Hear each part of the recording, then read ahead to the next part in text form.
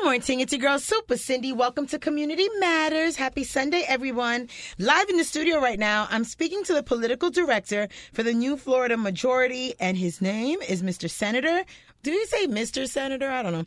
Senator Dwight Bullard. Good morning. Good morning, Cindy. How are you doing? Do I say Mr. Senator or just Senator? No, just Senator. Just Senator. Senator replaces the Mr. Figures I would say something like that. Mr. Senator. All right, so welcome, Dwight. So first tell us, the listeners, a little bit about yourself. Are you born and raised here? Like, what is your story? Oh, well, my backstory is this. I was born in Philadelphia, but raised here in Miami in a community called Richmond Heights. Okay, down south. Absolutely. Shout out to Richmond Heights. And lived there, played there, grew up there. It was an amazing experience to two great parents. The former late Senator Larcenia Bullard and my father, who was a state representative. So that was kind of my foray into politics, was through my parents. We specialize in two fields, education and politics. And so I went into both. So I was a teacher in the Dade County Public Schools for about 17 years and got into politics in 2008. But they had been involved in politics, my mom, since 1992. She served until 2012. And my dad served from 2000 to 2008. As a kid, at what point do you remember your parents being in politics? Like, was that what they always did? Or like, I mean, it felt that way. But she first ran for office just as I was entering high school. Shout out to Miami Killian. And that experience was different because as a teenager, you want to experience life as a teenager. Yeah. But she was very deliberate in letting both myself and my sister know that we were living in a bit of a fishbowl, that people would be watching us and looking out at the things and actions that we took. So act right. Exactly. Or else. Hashtag get right. That's it. And so we did. I mean, but it wasn't one of those. It wasn't like Sasha and Malia Obama, right? It's like we still had the freedom to kind of be ourselves and grow independently, and ended up going to Florida A&M University. Again, majoring in history education, came back home and, taught my own community. So I taught at the school closest to where I grew up, which is Coral Reef Senior High School. And it was an amazing experience, amazing life, and definitely in terms of the happiness and joy of growing up in my community, a privileged life, and that a lot of folks unfortunately don't get a chance to appreciate. So you went from Mr. Bullard to I'm running for. How did that happen? Yeah.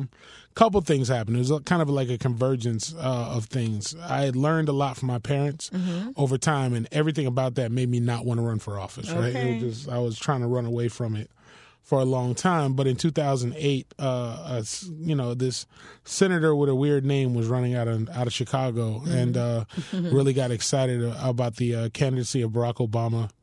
And realized, and I remember distinctly him giving a speech, one of his earlier speeches, about needing, a coalition or a team of folks to be in place to help move his policies, and it just, light bulb went off that was going to be a great opportunity to participate, to give back to my community in some way. That is so awesome. So President Obama, like, I'm sure you're not the only one, inspired a lot of African Americans to run for office. I remember that whole movement, that whole wave. Yeah, I remember, I got a chance to be a part of a number of organizations, but one in particular called the Young Elected Officials gave me a chance to meet other politicos who were around my age, and to see all of us kind of be inspired by that same movement and wanting to be involved and wanting to engage in politics in a real substantive way. Was definitely something to see, and getting a chance to meet Barack Obama himself over time was That's awesome. Awesome, for real. So being senator, what was your experience like? It was the best of times and the worst of times, really. But what does being senator mean? Like, are you going to state of Florida, whatever? So we can backtrack it, right? Okay. So there are three levels of government. There's municipal, local level. You have state level, and you have the federal level. A state senator, like myself, is elected from a district within the state, of course, to represent his constituency, his or her constituency. And it's generally around 500 to 530,000 people that you're representing. At the time, I represented communities like Liberty City and Overtown and Richmond Heights and Parai and Homestead, Key West, Naples, and getting to see the diversity of people that were there and the diversity of things that they wanted. Everyone wants the kind of basic stuff like good education, quality health care, affordable housing. But then there are also very unique and specific things that those folks in those districts want to see and want to see happen. And hopefully during my tenure, I was able to do a halfway decent job of at least trying to bring resources to my community and really try to be a representative of the ideals and kind of core principles of the folks that made up my community. How long was your term? So I was in the House for 4 years and the Senate for 4 years. So I had a chance to collectively serve 8 years in both chambers. And then after the 8 years, you were good? Like, I'm out? I wish I could say it was that simple. Okay. when I retell the story years from now, we'll say that. But, but unfortunately, today it was the Trump wave kind of caught the best of everybody, including me. My district had been reconfigured. And what does that mean? So every 10 years, we go through the process of what we call redistricting here in the state of Florida. Oh, like where the lines go? Yeah, lines get drawn. What had happened was that the original lines that made up my district were thrown out by the courts and had to be redrawn at the midway point. So in 2016, brand newly configured district, my house where I lived was in one part of it versus where it used to look like before. And I just ran in the place where I lived, and unfortunately, that is heartbreaking. Yeah, it's a little tough. You're like, I'm picking up the house and I'm moving on the other side. When you saw that line that had been moved, oh my God, that's horrific. But you hear about stories about that all the time. A funny thing with Barack Obama was when he ran for Congress, they redrew the lines the following year. And they actually cut out his neighborhood intentionally. Like, so whenever you looked at the district, had like this little appendage where they had literally cut out his home to make sure that he didn't run against the guy who had run against before. So that is insanity. It happens all the time. And what is the purpose besides political of that? Like, why do they move the line? Well, theoretically, it's supposed to be sort of a redrawing of the maps based on population. So for the as people move, you get smaller districts with a lot of people, larger districts with less people, but everyone's supposed to represent pretty much an equal number. And so that was the justification for it. Truth of the matter is the previous districts were a little more problematic legally, and that's why they got thrown out. So I just, had to respect the wishes of the voters at that point and pack my bags and come on back home and start a new life, which led me to the New Florida Majority. So what exactly is the New Florida Majority? So the New Florida Majority is an independent political organization that really centers itself around what we call issue-based organizing. So imagine, you're in any community and you're having trouble getting something done. You feel your schools are under-resourced or you're trying to figure out why there's no hospital. Oftentimes people are unfortunately politically ignorant to how to get those things done. And so what our organization tries to do is get with community folks and not speak at them, but really try to get at what their core issues are and give them the tools and empower them to now go forth and figure things out on their own. It's kind of like the teach a man to fish versus give the man a fish analogy. Yeah. The reality is that we're trying to teach these communities how to be more self-empowered, more civically engaged, and understand that they really possess the power more so than the people that they elect. And how is the New Florida Majority doing that? Like, how do you... Well, we do it through a number of different ways. We have a community-based organizing model that we have organizers who grew up in particular communities, places like Liberia and Hollywood or Fort Lauderdale along the Sistrum Corridor or Perrine or Richmond Heights or Liberty City, and they get in and basically organize their neighbors, their friends and neighbors, to give them a sense of empowerment, generally based around kind of whatever the issue of the day is. So whether that is gun violence and gun violence reform, criminal justice reform, environmental justice issues, and really what a lot of folks don't appreciate is we see what's going on in Flint, and we talk about it. We talk about it, unfortunately, but here the people of Flint haven't had clean water in 4 years, right? And so we want to make sure that we don't have a Flint type situation happening. We want to make sure we address that before it becomes a problem. So being proactive about addressing the issues is kind of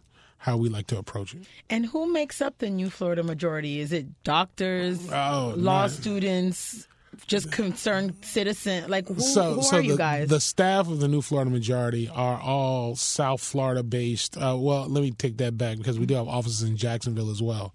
But the South Florida basis of it are all people who are just concerned about their community. And so that's the core kind of mission, is like getting this collaborative of folks who want to learn how to organize, want to learn how to engage their communities in a responsible way. And then we go out and our membership is of the community as well, right? So we want to make sure that these folks know that we're deeply invested in their well-being, and as a result, they then find themselves flocking to the organization. So what is you started a PAC, what's the New Florida vision? So as part of our political engagement, we realize there's a lot of, dark money in politics or dirty money in politics.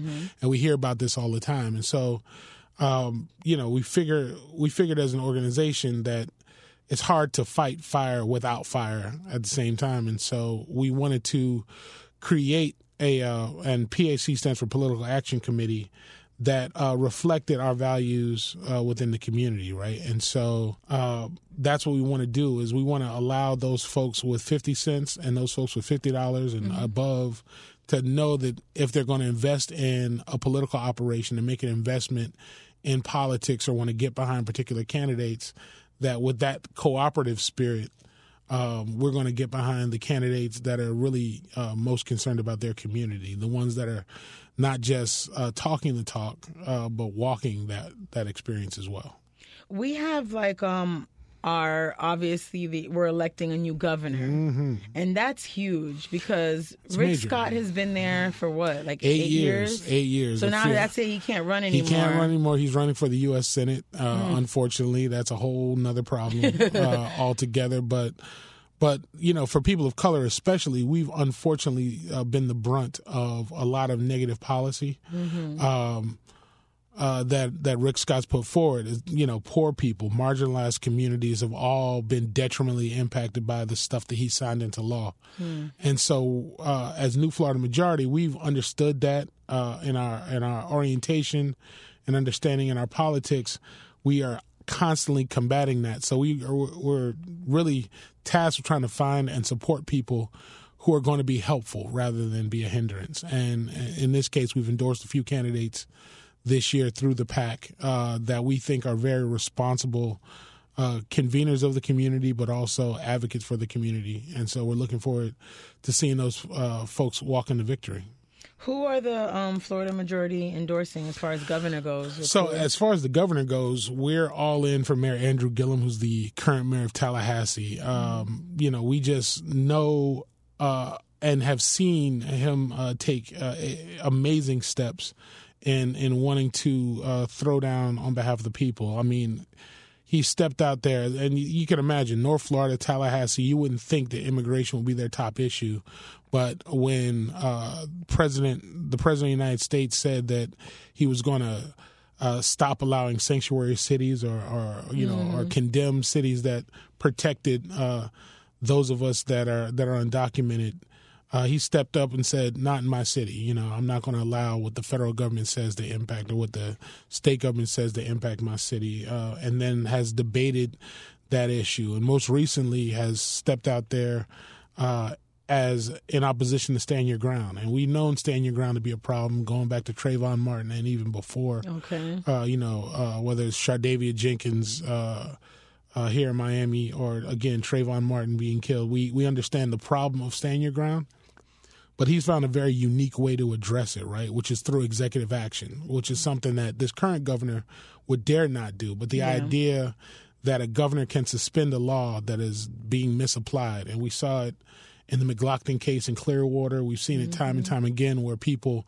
don't know what it means to stand your ground. And it's really an atrocious law when you think about it. The idea that if you feel space, place, you have a right to use deadly force. So you look at somebody like Marissa Alexander, who chooses not to shoot her then, abusive ex-husband, and ends up, getting sentenced to 20 years. But then fast forward, someone who actually kills an individual, and they're the only one left to tell the story, says, well, I felt threatened, and that's the reason this person's dead.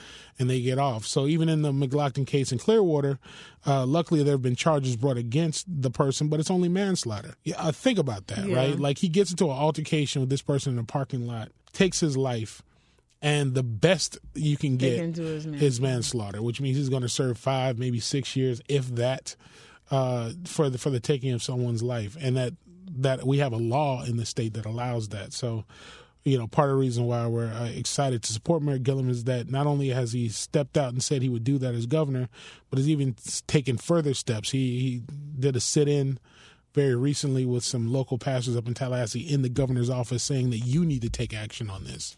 This is unfortunate that we're at this point where we have to have these debates on things that are really right or wrong issues. It's not Democrat or Republican. It shouldn't be a partisan.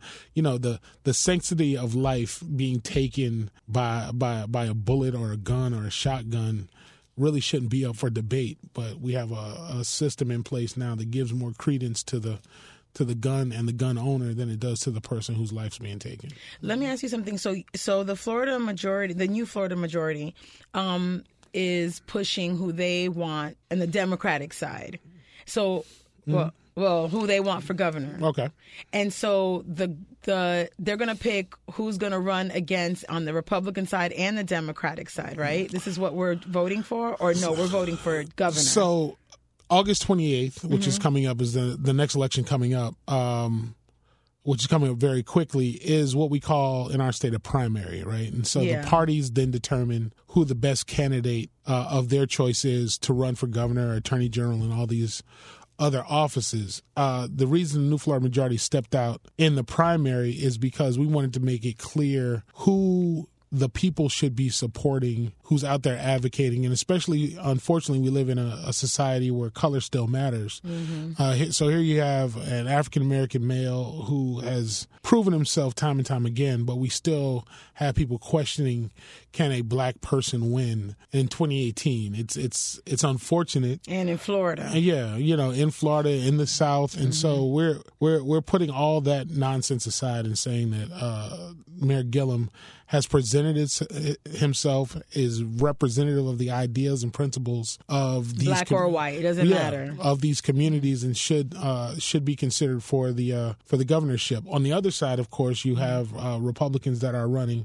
In this case, Adam Putnam and Ron DeSantis, who's a congressman from Florida. And when you start thinking about, one is referred to himself as an NRA sellout. Let's start there, right? I'm not with them. Yeah, an NRA sellout. So basically anything that the gun lobby wants, he'll be okay with doing. And he's telling you that in advance. The other person put out a commercial because he's carrying the support of Trump. Put out a commercial where he's teaching his baby how to build a wall and reading The Art of the Deal. Where are these commercials aired? Because I haven't seen right. Now, if you go online and check it out, you'll be completely dismayed at some of the levels of callousness and lack of empathy on the other side. So for us, the choice was very clear. We could only really deal with people on the Democratic side. Ideally, we'd like a space where everyone is actually, everyone's That's stepping the word up. now, nonpartisan. But when when one guy's carrying the endorsement of Trump, the other guy's carrying the endorsement of Pence, and both of them are more concerned with the guns than they are with people, then there's nothing to talk about.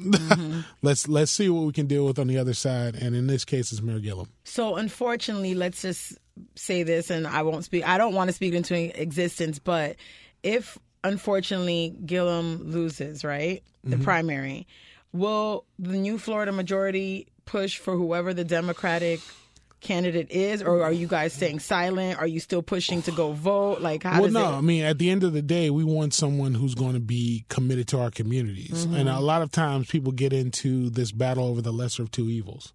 That's not our goal as an organization. Our goal is to find candidates find individuals who actually put people ahead of their politics. And so if the nominee that comes out of the Democratic side does not reflect that, then we're just going to be left with figuring out how to organize and rally folks around holding whoever gets elected accountable. And so we've taken trips up to Tallahassee. We're committed to lobbying. We're committed to lobbying at every level of government. We've had our battles with lawmakers, at county government, as well as those up in Tallahassee and at the federal level. But we also are really looking for allies. And really, when we say allies, it's those who are truly committed to these communities. And what that means is show up. Show up and don't be as enamored with the person who's cutting you the $1,000 check as the lady on the corner who still is struggling to pay for her diabetes medicine. Exactly. How you view one person more important than the other based on the size of their wallet is something that we are definitely opposed to. Okay, so right now, our communities have an issue with going out to vote. After Barack Obama won, we're gone, and it's hard, and they feel like, oh, it's white people running or whatever. We have no voice. They're not going to care, and this doesn't affect me anyway, and they've just given up hope. Yeah. So what words of encouragement do you have for the people? Because is it too late to register to vote at this point? It is not too late to register to vote. It's too late to register to vote for the upcoming primary on August 28th. For now, but registration up through October, up to 29 days before an election, is the cutoff date for any registration. So if folks aren't registered already, please do get registered. You can actually register online now in the state of Florida. So all they have to do is literally go on the computer and fill it out. A lot of folks are very weary of election and electoral politics. But my argument for those that are doing that is that you're conceding. That's defeat. And so I don't operate from a surrender mentality. Exactly. We got to keep fighting. We got to keep pushing. And for me, it's bigger than that. And I know people say all the time, well, everyone talks about the ancestors and folks who died, this, that, and the third. It's like, yeah, and I'm going to continue to talk about that, because the idea that literally 40 or 50 years ago, we're talking one generation, we're talking your parents, your grandparents' generation. Away. The idea of voting could get you killed. Okay. I want you to think about that, right? Like the idea, like the mere mention in mixed company that you were thinking about voting could be a death sentence in places like Florida, like Mississippi, like Alabama, let alone trying to go do it, would literally get you killed. That is what led to the Selma march across, across the Pettus Bridge. So for folks to sit there and have 2 weeks of early voting, the ability to vote by mail, the ability to vote on that day, and them not do anything is even troubling. But for Florida specifically, we have a serious problem, and it's going to be addressed in November, hopefully, knock on wood, and that's the 1.4 million Floridians that don't have the right to vote because they've committed a felony. I want you to think, 1.4 million people.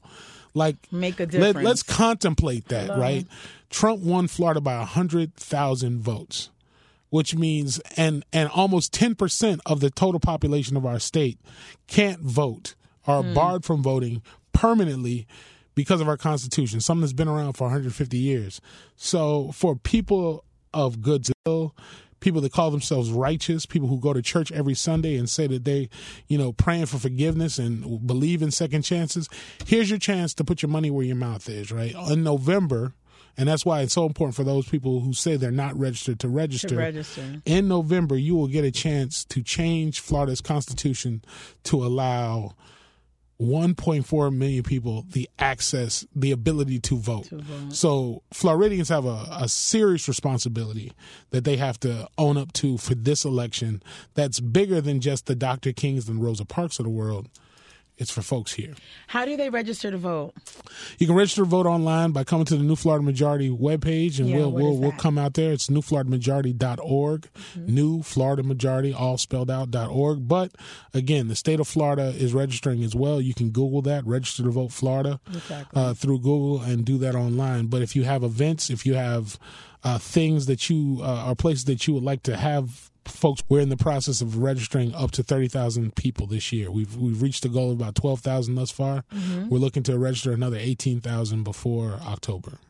That's awesome. I want to thank you so much for stopping by. In the building, I have Senator Dwight Bullard, who is the political director for the New Florida Majority. Again, give that website out one more time. NewFloridaMajority.org, and also NewFloridaVision.org is where our PAC is. And if you want to donate there, we'd love to have you.